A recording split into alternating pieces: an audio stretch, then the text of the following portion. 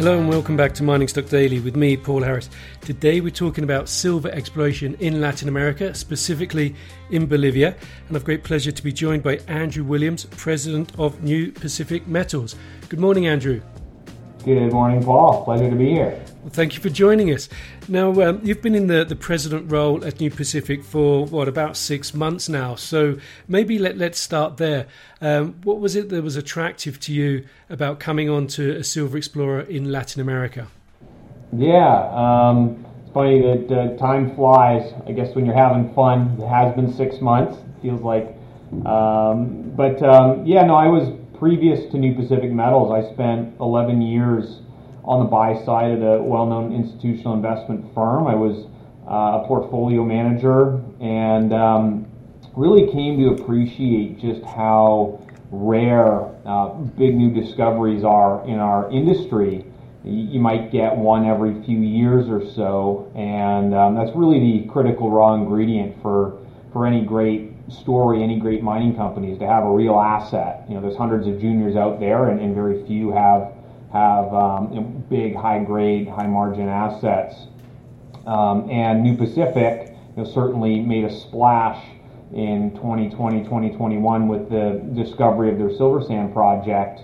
And more recently, flying under the radar, they've made a second major discovery at their Carangas project. And so to have two big discoveries like this within one company, it really highlighted to me that New Pacific was onto something special. And to make the discoveries is certainly one monumental feat, but to graduate and start and to translate that discovery into something that you can finance and build and operate is a totally separate feat that involves a larger team and a different skill set. And so that was something that our CEO Rui Fang recognized, and we started chatting late last year and learning that he was in team building mode. And after 11 years on the buy side, I was always curious about what life was like on the corporate side, and so there was an opportunity there for us to come together. And early January, I hopped on a plane and spent 2 weeks in Bolivia, did my due diligence, visited all the projects,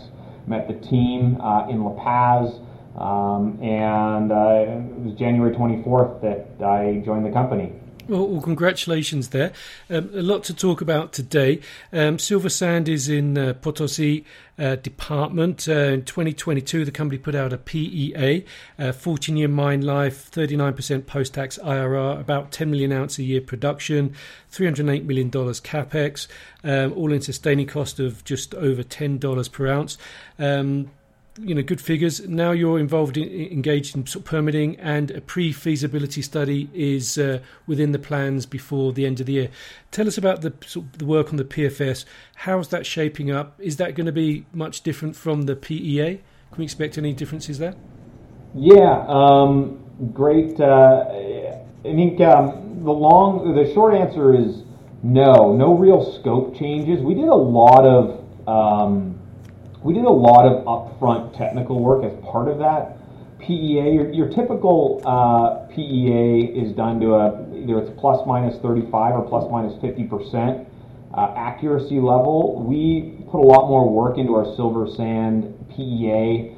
90% of that resource was measured and indicated, which is again unusual. And we did a ton of front end work with the flow sheet. There was this a raging debate about whether or not the silver at Silver Sand was better recovered by a heap leach or tank leaching, and that trade-off work we completed prior to the PEA. We ultimately went with tank leaching. So because we did a lot of that front-end loading as part of the PEA study, we don't really expect any material scope changes as part of the PFS. There's little things like we've had some good news stories potentially on pit wall angles. The rock seems to be, we've got some additional geotechnical feedback from some work we've done that suggests that the rock is competent, more competent than we expected. Recoveries, we're seeing slightly lower cyanide consumption, potentially maybe a little bit of an improvement in recoveries, but these are all fairly small things in and around the edges. But broadly speaking, the 11,000 ton a day crush grind leach pour silver doré bars, large open pit operation. Those broad brush assumptions are going to be unchanged in the PFS. Okay, thank you.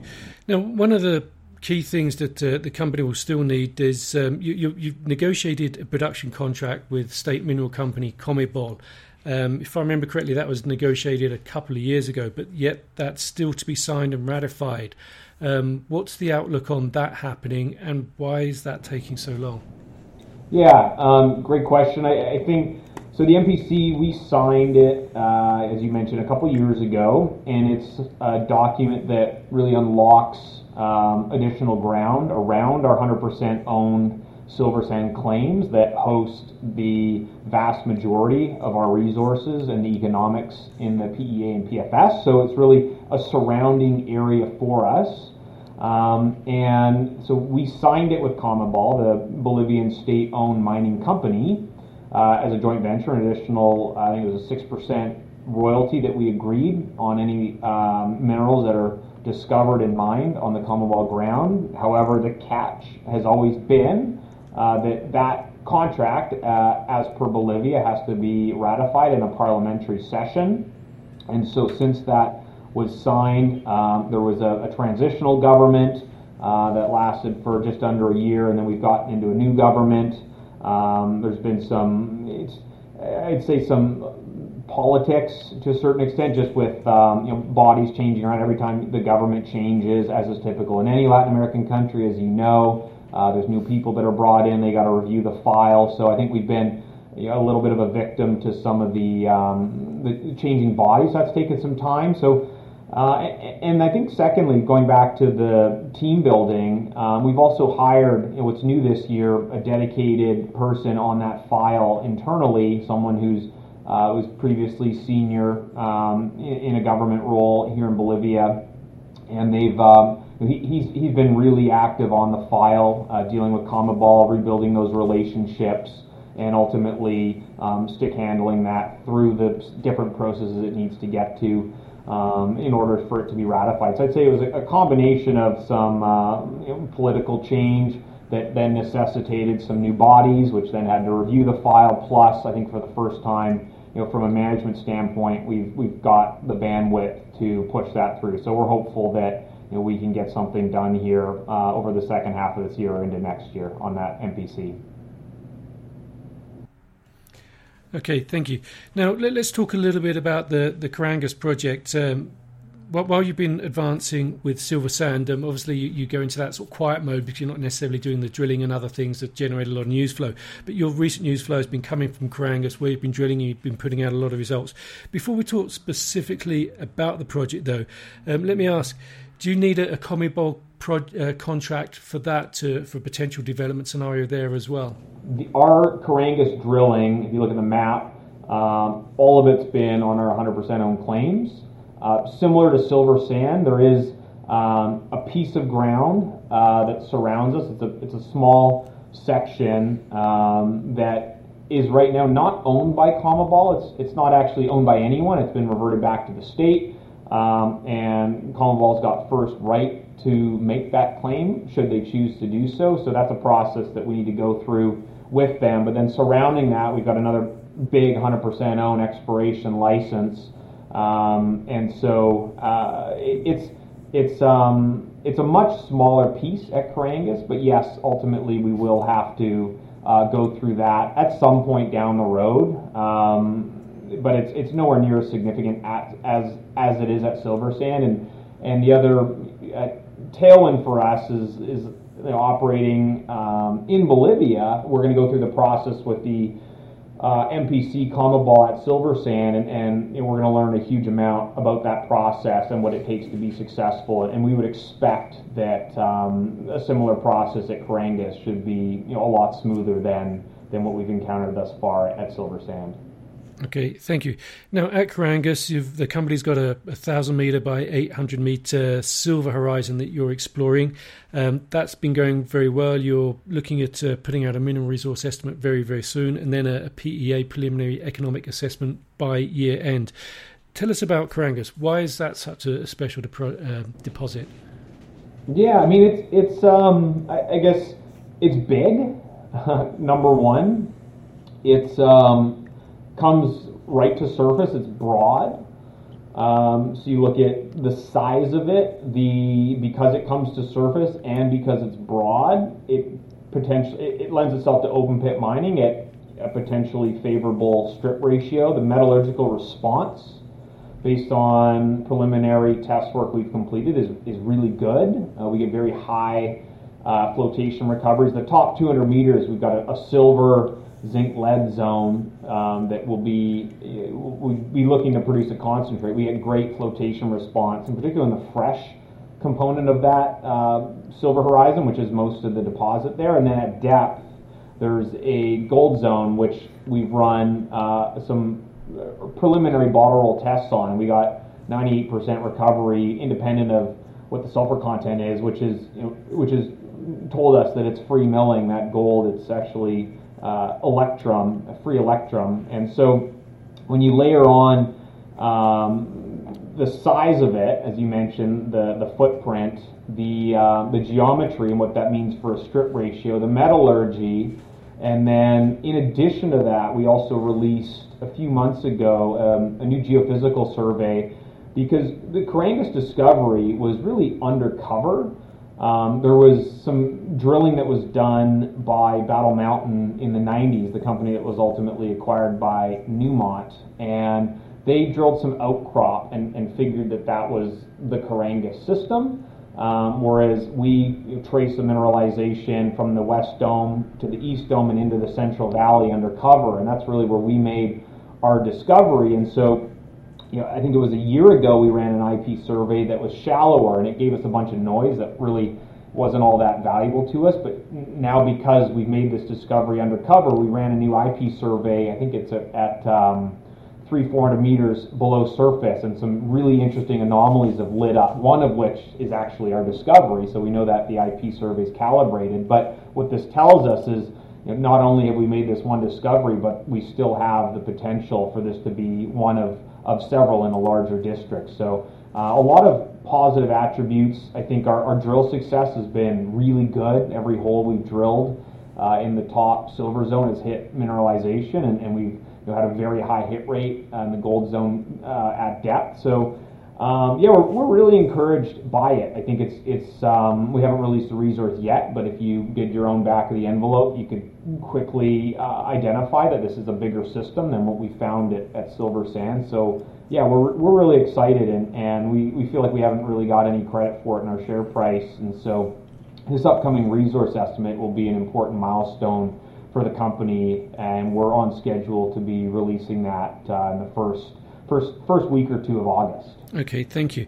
Now, as I've mentioned throughout this conversation, you've got various studies and reports coming out, resource at Carangas, PA at Carangas, PFS coming out on Silver Sand, all this year. What's the game plan going forward? So at Silver Sand specifically, so we'll have the PFS study done by the end of this year, and then I think going to full feasibility study next year. That's a business decision that we'll have to make. Again, it'll depend on whether or not we're the ones that will go down the path of financing and building, or whether it's someone else that will do it for us.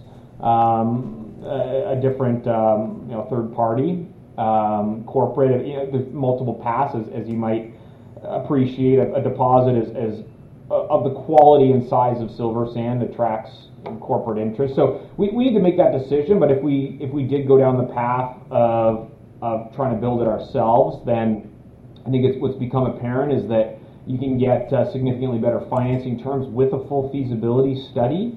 Most of the large banks, they need to see that as a box checking exercise. So we may take some time next year to complete that, should we go down that path, and then as well buttoning up whatever is remaining of our ongoing permitting efforts. So that'll be a sort of a 2024 story for Silver Sand. And then for Carangas, so hopefully by end of this year, or more realistically Q1 of next year, we'll have our PEA study. So we're going to be kicking off in the second half of this year our baseline environmental program, our baseline social program, archaeological studies, And then, excitingly, we're going to hopefully get in and drill those IP anomalies that I mentioned earlier. And then into next year, I would expect us to continue the momentum and upgrade our PEA to a PFS study and continue to progress it down the traditional track.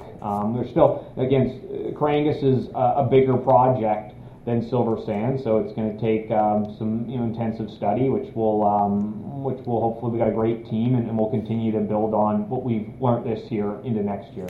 Okay, thank you, Andrew. Now, this could be a good time to talk about market sentiment, because if you're looking to sell the project or even raise money to build it, market sentiment's obviously a key thing.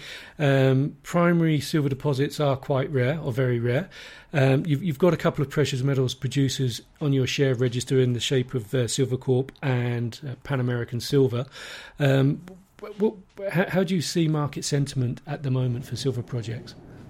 Yeah, it's challenging for sure. Like if a couple recent conferences we've been to, the attendance has been somewhat light, which is kind of the general feedback. Talking to bankers, etc. I mean that sentiment is fairly pervasive across the industry. You just look at the basket of silver miners, silver developers share prices recently. It's very clear that this sector hasn't really received a lot of love, which